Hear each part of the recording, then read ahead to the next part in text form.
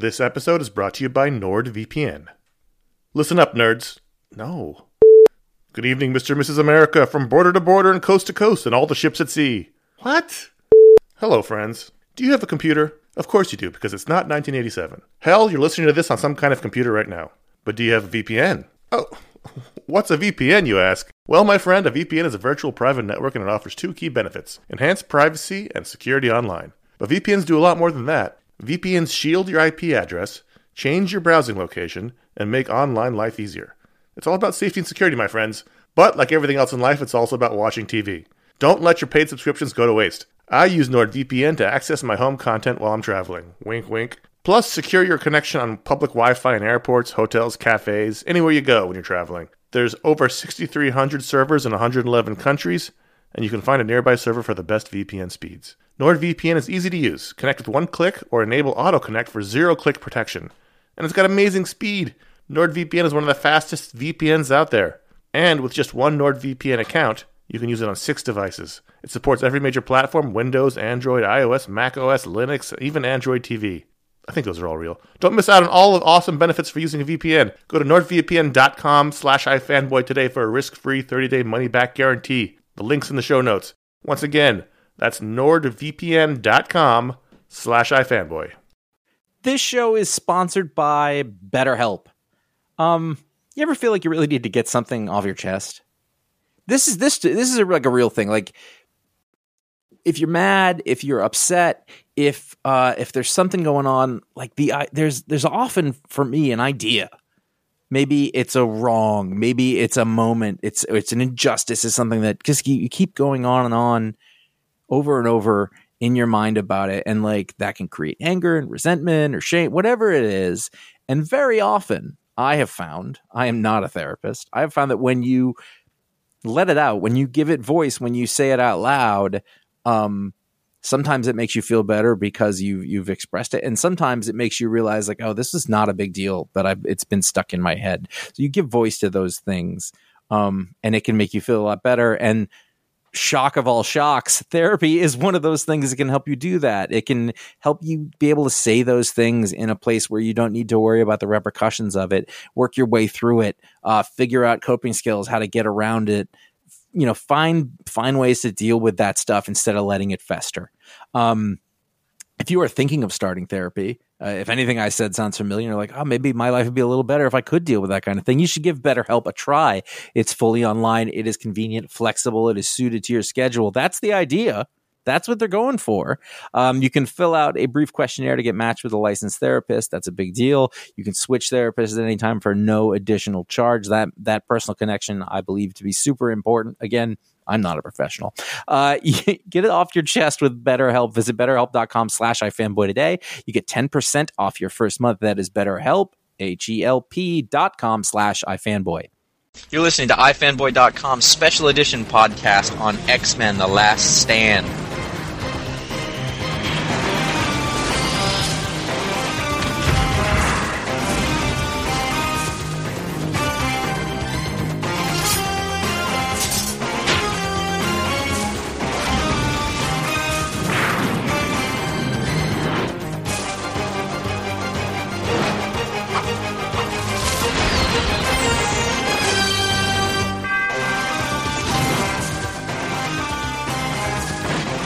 Hi, and welcome to the iFanboy.com podcast. We're doing a special edition of X-Men: The Last Stand because we certainly merits discussion.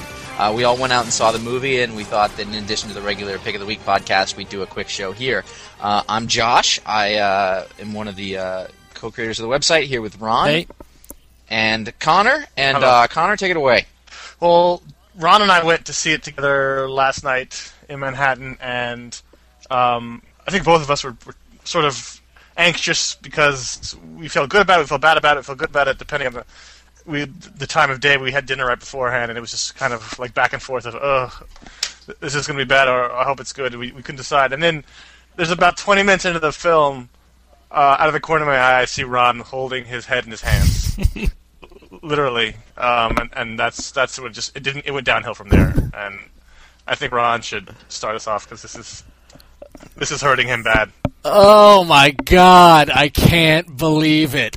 I just can't. No, I know a part of it is that I probably went into this giving Ratner, and I don't even know if I blame Ratner for this, but I give the whole production crew the benefit of the doubt that, basically Singer wrapped up a nice package for them, and I really didn't think that they would be able to screw it up as badly as they did.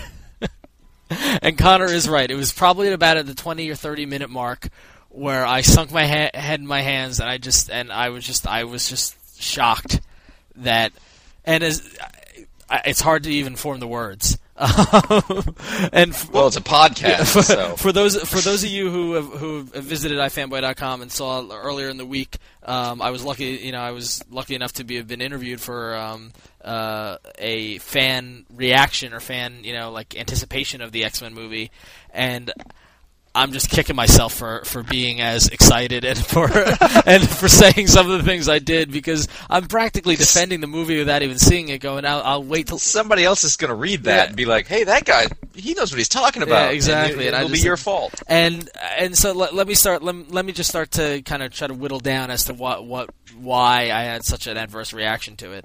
My main thing is that, I understand that, reading the X-Men for 15 plus years or whatever, I'll be the first person to tell you that I'm not expecting the comic in the movie. I know it. I think that's the first mistake people are making. Yeah, but that's the thing, is that I've never expected that. I mean, right down to the first X-Men movie when Wolverine made the crack about, you guys go out in these things about the uniforms, and right. Cyclops said, what'd you expect, yellow spandex? That was a good joke, because that was a joke, pointed at people like that who wanted Wolverine in yellow spandex, and it would just, if you put Wolverine in the costume that he wears in the comics, it'd look ridiculous. So I'm beyond that. I'm okay with that. The problem is, though, is that, and that's personal growth. Thank you. It's good. X1 and X2 are fantastic movies, in my opinion, because they are true to the vision of the comic. They're not literal translations of it, but they're true to the vision. X3 is so beyond the vision. It's hard. How I feel about it is that it just feels ridiculously rushed. Well, that's one thing you said afterwards. You said it felt like every rushed project you've ever worked on. Yeah, I mean, I happen to work in an industry where we work on lots of large projects that should take 12 to 16 months, that we get done in 8 months, and then we wonder why they're crap. That's exactly what it is. It's like it almost is like Singer moving to Superman and them knowing that Superman would be a competition and they had to get it out before Superman. I think was probably the worst thing that could ever happen in this movie. The story had holes. The story lacked cohesiveness. I mean, I don't know how specific we want to get onto it, but it all dates back to that quote from Avi Arad from a couple of months ago, where he downplayed the Dark Phoenix as enough story for a movie. Yeah. It's like they have a bag of all elements from the comics, and they just basically shook it up and stuck their hand in and pulled something out and said, "Okay, Dark Phoenix. Okay, this Cure. All right," and they're just pulling out. It's almost like a party game where they're pulling. Okay, now let's make a movie out of this stuff, and it just didn't seem to have the vision or the totality that the other movies did in terms of getting a story across. It absolutely was entertaining. It absolutely looked good. It absolutely sounded good, and it's a summer blockbuster movie. But it lacked any of the depth that I would be looking for in an X-Men movie. Well, I mean, I thought the first two films were very good at really delving into the characters' emotional. I mean, think about the scene where Pyro's in Iceman's house in the second film. Yeah. I mean, there was nothing like that at all in this film. There was no subtlety in this film. No. Yeah. And it was filmmaking by Sledgehammer. Oh, absolutely. I mean, everything was hit you over the head. Absolutely. And don't, I mean, I'm trying not to be nitpicking or whatever, but the way the fact that how they were handed a perfect. Give him a glass of water. They were handed a perfect story with Jean and Phoenix and Cyclops, and I don't know if it's because Marsden had to go do Superman or whatever, but they just completely dropped the ball. Did you want to see them actually do the Phoenix story as it was in the comic book? Well, no, because no. Well, I think that's the point he's making. Was you can't translate it. Yeah, is that I think that the way they handled Phoenix in the movie is probably more realistic and understandable than she was bonded with a cosmic entity. Like I agree. I understand, and then the fight on the blue, but like the thing is that they first off, I mean, I know we joke about Cyclops being boring or whatever, but of all the characters that have lived and died in the comics, Cyclops persists. That's true. And the fact that he's dead in this movie means that I have no desire to see the fourth movie. Not just dead, but dead off screen. Dead off. Yeah, and I know it could be argued that we didn't see a body, so he could be alive and whatever. But like, no, dead off. Not only dead off screen, but he's the first dead and the last to get a tombstone. It was like there was absolutely no respect given to the character whatsoever. It was like, and the fact that it was done off screen, like we didn't even like. It was just awful. It hurts me to even think about it. It was fun. Another. Well, this is. I don't know if you'll find this funny or not, Ron. But Ron and I went with a bunch of people. My sister was sitting next to Ron, and I was talking to her after the movie, and she said during one of the emotional scenes, or quote unquote emotional scenes, Ron had his head down and was holding his forehead. She thought, "Wow, this scene sucks," and he's getting upset about it. And then she realized you were just mad about the movie. Yes. I mean, everybody we saw it with hated it. So. It's not just a comic book nitpicky thing. I mean, there was no reaction. I kind of threw my hands up silently a couple of times, like, you get that? But, like, I had no way to do anything with it or anything. Like, first of all, this is just me being a grouchy old man. I'm never going to see a movie in a theater again because I hate humanity. We actually had a pretty good Yeah, I had no complaints theater. whatsoever. Yeah. I had, like, annoying girls who had a small grasp of fan stuff. They'd be like, that's Quill. I'm like, shut up. Loudly, and it was all sorts of stuff, and it just like that takes away from it. And it's not like I think I always expect it when we do like midnight shows of events, like when we went to Phantom Menace or we did like Lord of the Rings or something like that. So if you go to the midnight show, you get a really good crowd, right? But the Friday night in Burbank crowd is not. But that's neither here nor there. They loved it, by the way, the crowd, which is also evidenced by the fact that this is now, I think, the highest grossing movie in the history of all movies that open on Memorial Day, or it will be by the time you hear this. Yeah, but that happens every Memorial Day almost. Doesn't matter. It means what it means is that year it will be. Yeah. And these people will be handed more movies. Yeah. I mean, the chances of X4 directed by Brett Ratner are exponentially increased. I will tell you this: the chances of X4 being seen by me is almost zero. I mean, I didn't think it was.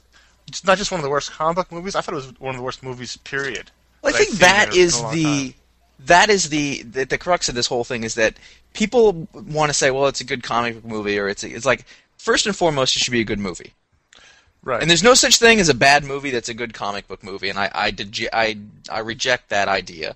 Like when people say, well, this isn't that bad. It could have been worse. At least it's a comic book movie, and I think that's ridiculous. And what it does is it lends credence to the idea that a comic book is fluffy and stupid and can't hold any merit to it. Which I think if Ron, who's been reading X-Men forever and really actually has an emotional connection with these characterizations, for a long time, has proven that that's not possible. And he's not an idiot. He's a real person with grown-up emotions, and they're real.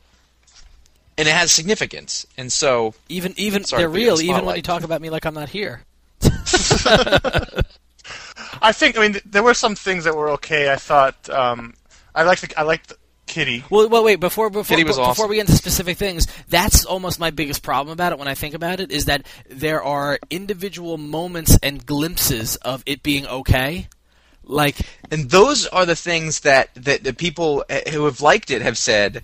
Oh, but there was this thing, and this thing, and this thing. It's like, great, those are all little moments, and if you want to make little short films of that stuff, fine, but they don't add up to a good movie, and a story is the thing. And it's not even like make short films out of these moments, because they weren't even that long enough, but it was it was glimmers of the right path, and to kind of see it off in the distance, and then to be shaken and turned to the left down this horrible path that they were forced down upon, was just painful. But other than that, I agree. Kitty was one of the high points, and thank God, because she's a hot. I checked up on it, by the way. She's 19, thank God. Legal. But I was thinking about this all last night and today. I think the biggest problem I had was that they crammed just so much into it that you couldn't think about it. Jean Grey was supposedly the big turning point to this film, and she's hardly in the movie. Yeah. There's no screen time for anybody. She was in it, but she stood in the background doing nothing for huge periods of time. They just stuffed so many characters in so that comic fans would go, oh, hey, there's Moira McTaggart, or those. Oh, wait. By the way, she's hot. I'm sorry. The accent, and that's the chick from Rushmore, the teacher. Oh, Olivia Williams? Yeah, big fan. Anyway, all right, sorry. Yeah. But, they spent so much time sticking in these moments that fans would recognize the Fastball Special and characters that you never got to actually spend any time with anybody of any consequence. Yep. But here's my question. What's the point of pleasing the fans? Because how many comic book fans could there actually be who are making up the money for this? I mean, like if you really look at the percentage of the audience who go to see a summer blockbuster movie, how many of them are actually dedicated comic book fans? It's got to be a very small percentage. So what's the point of that? Well, the point is that they're a small percentage, but they'll be the loudest online, and some people happen to be obsessed with the buzz. That's true. You know? That's true. By the way, Kitty Pryde, she might be 19, but she was born in 1987. Think about that. Hey, 19 is 19. My friend.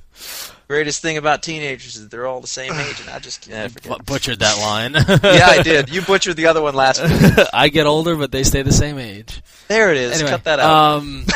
So and the thing is that like I'm sure that there were even a couple of people on iFanboy.com who mentioned that they loved it. I'm sure there's people who have seen the Flash movie and absolutely loved it when Vinnie Jones said, "I'm the Juggernaut, bitch." But I have never been more embarrassed than when that line was uttered. It's just like it's just playing to the lowest common denominator, and I apologize. I agree. I apologize if you're a fan of that, but I it just like the same thing with this. It's funny with Snakes on a Plane doesn't mean they needed to do it for X-Men. Like it's not. Yeah. I mean, I don't know. It was just a half an hour too short. Yeah. It was 1 hour 45, and it was crammed full of stuff, and they could have easily let it breathe for another half an hour. I wasn't sad to get out of there.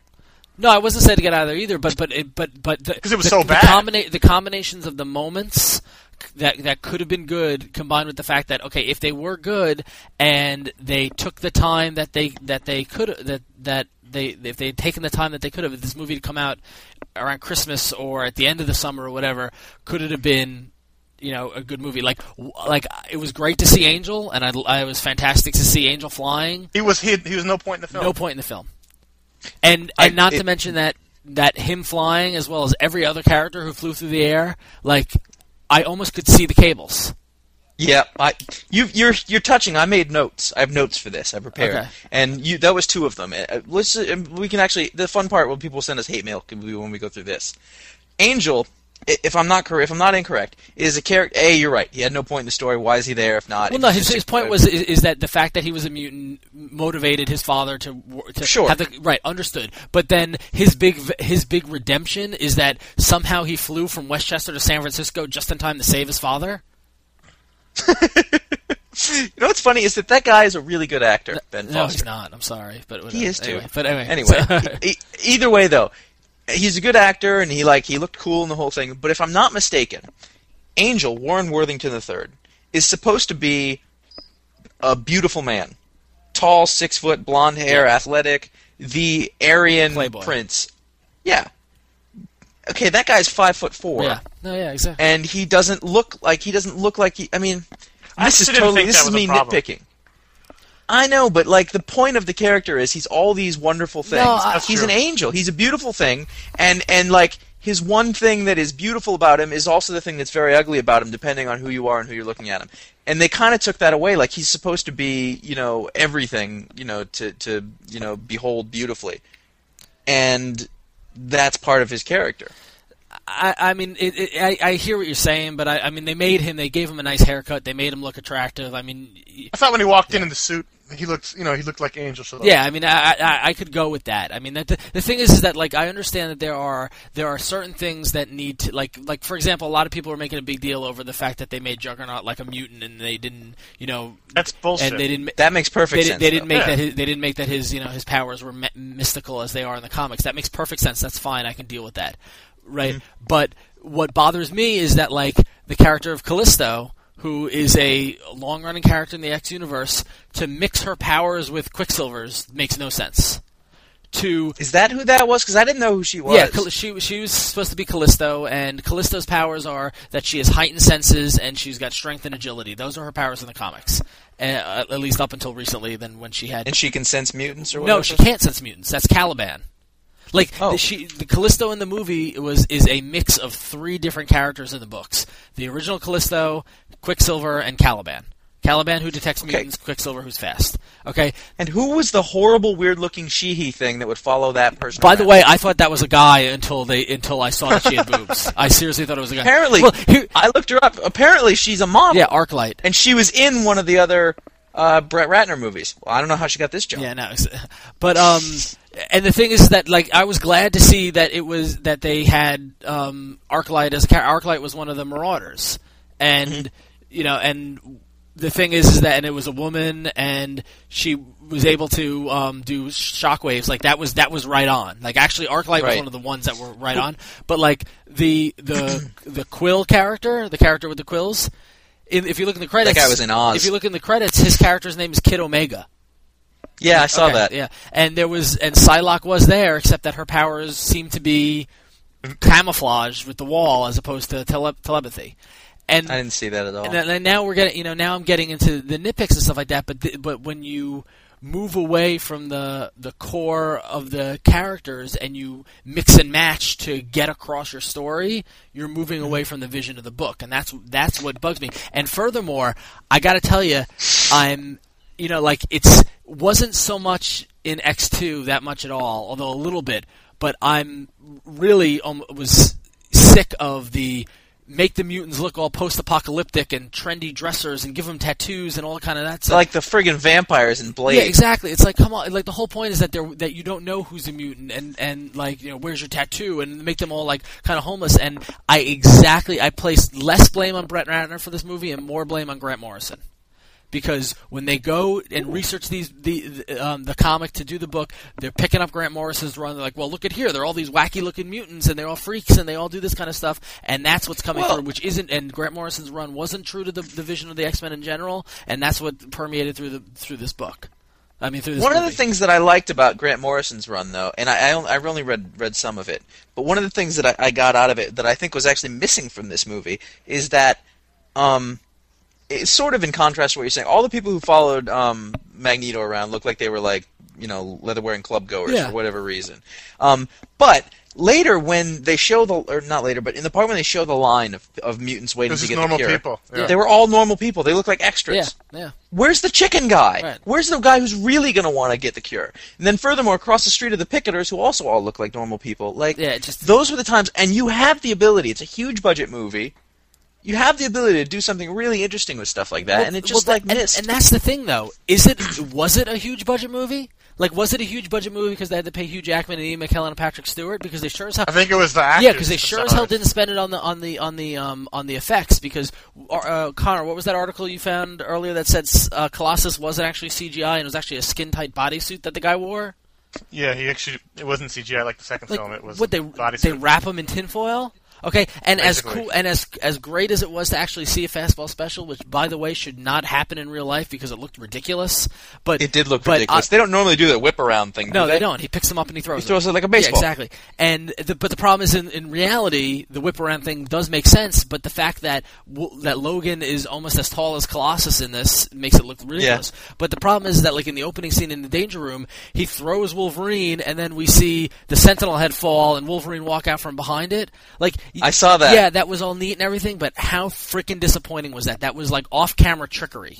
You know what I mean? Well, none of that. It was to watch him walk out from behind it was stupid. Have him at least climb out of it. And the head looked awful, and like it was like I know I'm nitpicking here, but like it ties into the fact that anyone who flew through the air you could see the cables. The fact that it looks like they cut corners on the special effects, and like when the Beast would jump out from somewhere and his one leg kicked out, and you could just see you could see the wire. It looked like he was like, okay, let me down slow, and good. Ron, do we even want to talk about Wolverine? Wolverine, how nice was he? Wolverine doesn't cry, much less 3 times in the movie. No, I mean, he also doesn't walk out at the end of the movie and look over his lawn like it's been freshly mowed and he's proud of it. Yeah, it was just. It was just so. It felt like it wasn't even the same world as the first 2 movies. And the thing, yeah, exactly. And the thing is that like they totally reused when in X1 when Rogue used her powers and you could see like the life force going through the people's veins. Don't use that again on Jean to show when she goes bad to see all the blood vessels in her face go. Like that. Just you've already used that. And that happened when Scott was killed. Yeah, exactly. And the thing is that they had the source material right in front of them. And I understand it was all dramatic because Wolverine loves her and he had to kill her and stuff like that. But just make her kill herself. I know probably they don't want to have a suicide in a summer blockbuster movie or whatever, but at least then that would be a nod to the original source text as opposed to something. Well, I would argue that she allowed him to do it.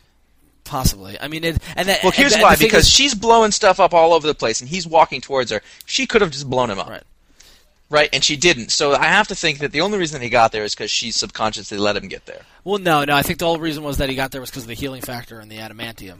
But she just blew everybody up immediately. Yeah. He's not any tougher than that. Yeah, he could have just been blown up immediately, like every other person. This is a problem. I mean, this is so bad. Yeah, I mean, and the thing is that in later books, more recently in the past couple of years, there have been situations where Jean was turning Phoenix and she needed Wolverine to take her out to kill her. And. But to me, like when you're talking about Dark Phoenix, I don't know, it just seemed to make so much more sense that she would take her life. But then again, she didn't do anything in this that was other than just kind of losing control every now and then and killing a bunch of people. I mean, where in the Dark Phoenix saga, she killed 8 billion she never people. even really lost control. Exactly, yeah. The whole thing that Professor Xavier saying he had to control her because she was this wild, all ego, all id character who just, full of passion and anger, that person never emerged. She was basically catatonic the whole movie. Yeah. Even standing around at the end when she was killing everybody, she wasn't showing any kind of rage. Yeah, she just stood there. Stand in the background. I think somebody brought it up on the site, and I agreed that the whole final scene where Magneto's army, he's supposed to be really smart. It was the dumbest plan in the history of time. Yeah, I'll send all the people running at them, and then we'll fling some cars. That's about all I got. And send the Juggernaut to go get the kid, right? Who you don't know? Yeah. Who you don't know will negate powers. Yeah, it's just okay. Let's go to the little things. Is there anything good that you guys liked? Was there anything fun in there? Just so we're not all. I can see through my hatred to say that I absolutely loved Madrox. There was a great moment. I wrote that was that one. Not so much the first scene where he showed up, but that other scene. No. Every scene Madrox was in was fantastic. When they first. Now, can you answer the question? Was he a bad guy? Well, no. That's the thing. That's the thing. I think when he was first introduced, he was a bad guy, similar to the same way when Banshee was first introduced. Because that was how they introduced characters in the X-Men back in the day. Was that they have powers, they don't know what to do with it, they're on the wrong side of the law, then they get redeemed by joining the X-Men. So he was a bad guy for a split second, but he's been a good guy for longer than ever. But the thing is, that almost doesn't matter because it's all mixed up in the movies as it is anyway. So Psylocke is on the good guys, yet she was on Magneto's side because she was one of the weird new wave mutants, so. But Madrox, when they freed him out and they say, "Do you want to join us?" and he's like, "Okay, I'm there." He had the attitude, he had the kind of the Jamie kind of sarcasm, and just to see the powers in action. Although the forest scene when he duped him. When he was sucking in his dupes looked a little cheesy, but I'll get past it because it was good. It was good. And as bad as the effect was, it was awesome to see Iceman ice up, although I would have liked to have seen his entire body and not just his head. Yeah. All right, I'll give you that. Yeah. What did you think of Juggernaut? I actually didn't mind Juggernaut. I didn't mind Juggernaut either at all. I mean, he looked more like Ram Man than Juggernaut, but I didn't mind him at all. I mean, it's a real life. I don't know. See, because I did not like him. Maybe it's just because I like Vinnie Jones and I like to hear him talk. Yeah. I mean, I didn't like the bitch line. It was stupid. He could have just said, "I'm the Juggernaut." It would have been fine. Yeah. Well, they were referencing this stupid cartoon. No, I know that now. I didn't at the time, but I didn't like it anyway. Either way, most people don't know. If you don't know about the reference, it's still a stupid line. Yeah, so, yeah. Let's see. Storm. I don't want to waste time on Halle Berry. I think she was. Here's what I'm gonna give to her. I don't think she was bad. Well, I don't think she was good. She was Brett Ratner. Yeah, I mean, I like the fact in the story that it was her and Callisto squaring off because they squared off in the comics. Right. But then the other thing is that one of the long-standing precepts of the X-Men is that the X-Men don't kill. Similar to the way Batman doesn't kill or whatever. There was a lot of killing in this movie. And the fact that Storm out-and-out murdered Callisto was so out of character. Okay. But Yeah. anyway, but whatever. I mean, but so. One of the characters who I like is Pyro. Yep. Yeah, he was good. He was- he was good. He is good. However, and because there's always a however, like the end scene is him versus Iceman. Okay, this makes sense. Fire versus ice, blah blah blah. Because they were friends. Okay, and, now they're completely perfectly matched and whatever. Now, why did the Iceman win? He did. I know why. Because he just thought harder. Yeah. The good guy won, but there's no reason. Right. Yeah. for No. it. Yeah. It was kind of forced. It's just yeah. like, well, and now we'll make him win. Yeah. Well, why? I need something. There's smarter writers out there than that, Yeah. and I don't need it just because it makes the audience feel good. Let's see. I don't think I've quite processed the fact that they had just allowed that Rogue was cured. Rogue just Yeah. and just it was so blasé Yeah. too. It was like Yeah. you figure a major character like that just dropping out in the middle would have been a bigger impact. Yeah. You know what's funny is that she doesn't look like a teenager anymore for whatever reason, and everybody else still did. I was like, she just like everybody. She's still supposed to be a teenager, but it's been long enough now that she doesn't really quite pull it off the same way. That might just be my opinion. How about what about Beast? Here's the thing, Beast. I mean, while he looked ridiculous in the suit when he was and but Yeah, but I've seen that in comics. yeah, I mean, I think I liked. I liked the Beast too. He pulled it off, and he said, "Oh, my stars and garters," and it was. I thought he said it bad. I see that line. I heard it, and I was like, he didn't say it right because he said it like the same way that you would say, "Oh my God," but really, I thought it was more like, "Oh my stars and garters," like like an old bad talk show host or something. Yeah, I don't quite know where you're going with that, but No, I was just trying, but like it's not supposed to be. It's not a serious exclamation of something horrible happening. It's like if somebody says something to you that's like bawdy or something like that, and you'd be like, "Oh, okay, forget it." Yeah, no, I didn't mind the. I mean, I felt that the line. I was happy to hear the line, but I felt at the moment it was forced. It just didn't fit Yeah, in that moment. yeah. Is what I'm saying. Yeah, exactly. Yeah, I think of it as a much more lighthearted kind of thing that he says, the same way that Spider-Man would say if he's quipping with people as they're attacking him, not when he finds out that Aunt May is dead. Okay. Dead air. I hate you both. Let me think. Here's my tiny nitpick that has nothing to do with X-Men. Okay, product placement, which we talked about on the site, it's fine. Not everything in the world has Dell on. Yeah, the Dell was getting a little annoying. Yeah. Oakley. Not everybody wears Oakley glasses. That lady was not going to be wearing Oakley glasses. And these are the things that people were scared about in the comic book product placement, is that it's going to stand out like that. You can put a Dell monitor in there and fine, but if every single TV in there looks like a brand new shiny flat screen, not everybody in the world has flat screen plasma TVs. Well, the organization that's got big jets probably does. No, but it was everywhere they went and had those things everywhere. It drives me nuts. And that may be. Oh, and then the other thing. There was just a huge amount of horrible lines. And It at was one just point, badly like, written. Yeah, it was. they're all going off to the fight, and Storm turns back to Wolverine and says, "Will you be ready?"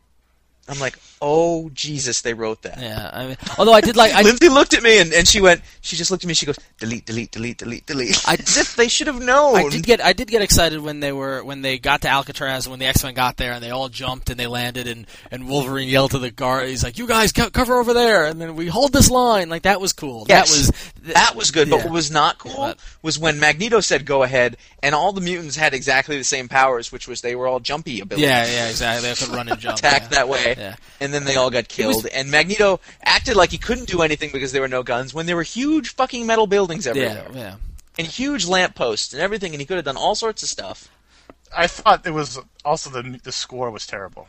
Yeah. Yeah. Every time there was a music cue, it stood out and it was obtrusive and it was just cheesy. It was just a badly done film from a basic filmmaking standpoint. I think I think the common theme that can be carried through this is similar to one that's in the comics right now. That is, if you have Chris Claremont within your first 5 minutes, you're screwed. And it just started us off on the wrong foot.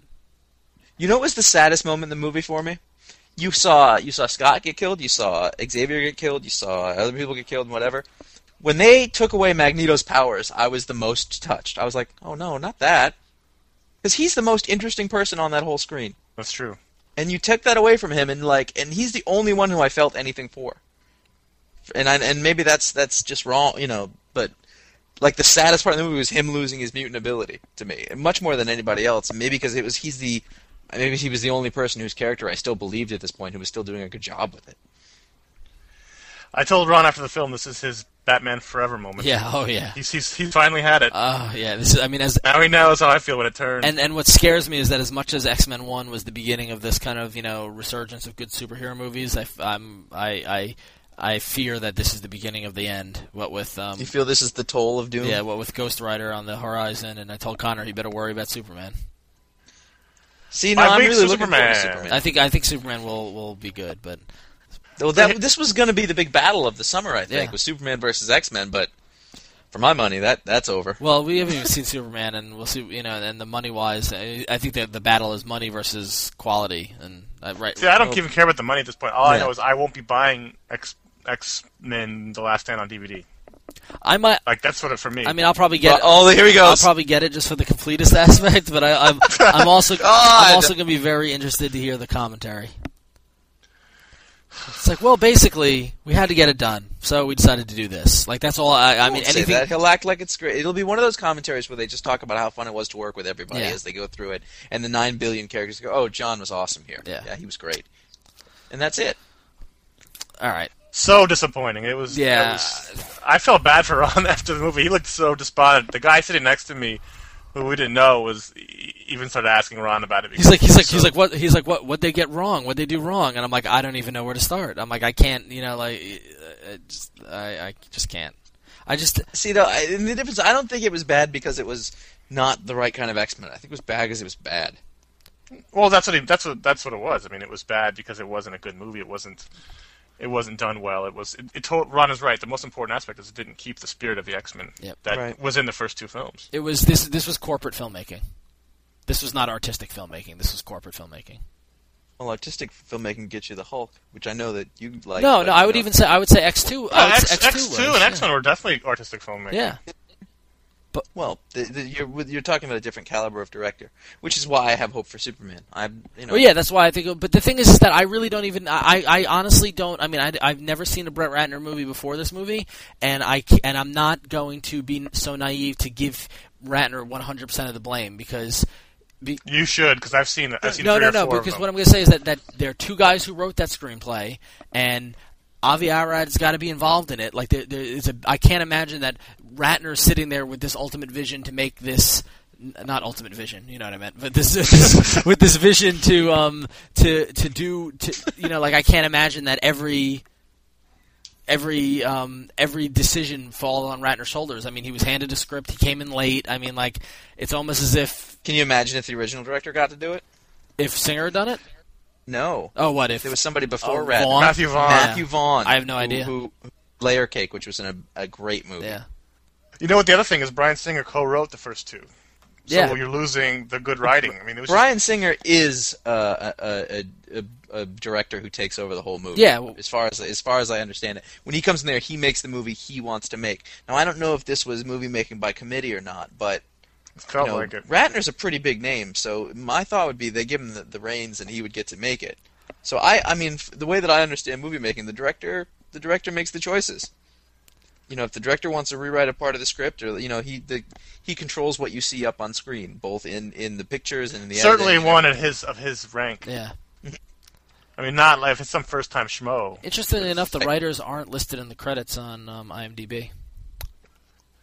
From the review I read, they wrote Behind Enemy Lines and two other Well, crappy films. one of the writers is the guy One of them behind did Mr. and Mrs. fantastic. Smith. Yeah. Which was as plagued of a movie as they come. God, it was so All disappointing. right, we're wasting too much time This on is this. enough of this. Yeah, so iFanboy at the movies, 2 thumbs down. Ugh, 6 thumbs down. And I'm going to go try to make some sense of the world now tomorrow. All right, well, hopefully, if you saw it and you enjoyed it, you're a far better person than I am. So, all right, so stay tuned. In a couple of days, you'll have the regular iFanboy Pick of the Week podcast where we talk about comics. And if you liked what you heard here, go to iFanboy.com and you can get in on the discussion. Tell us what you think of the movie. And I don't know. We won't hold it against you. Exactly. We're much more upbeat on the regular podcast. No place to run, no place to run. Mutant Age has now begun. X-Men!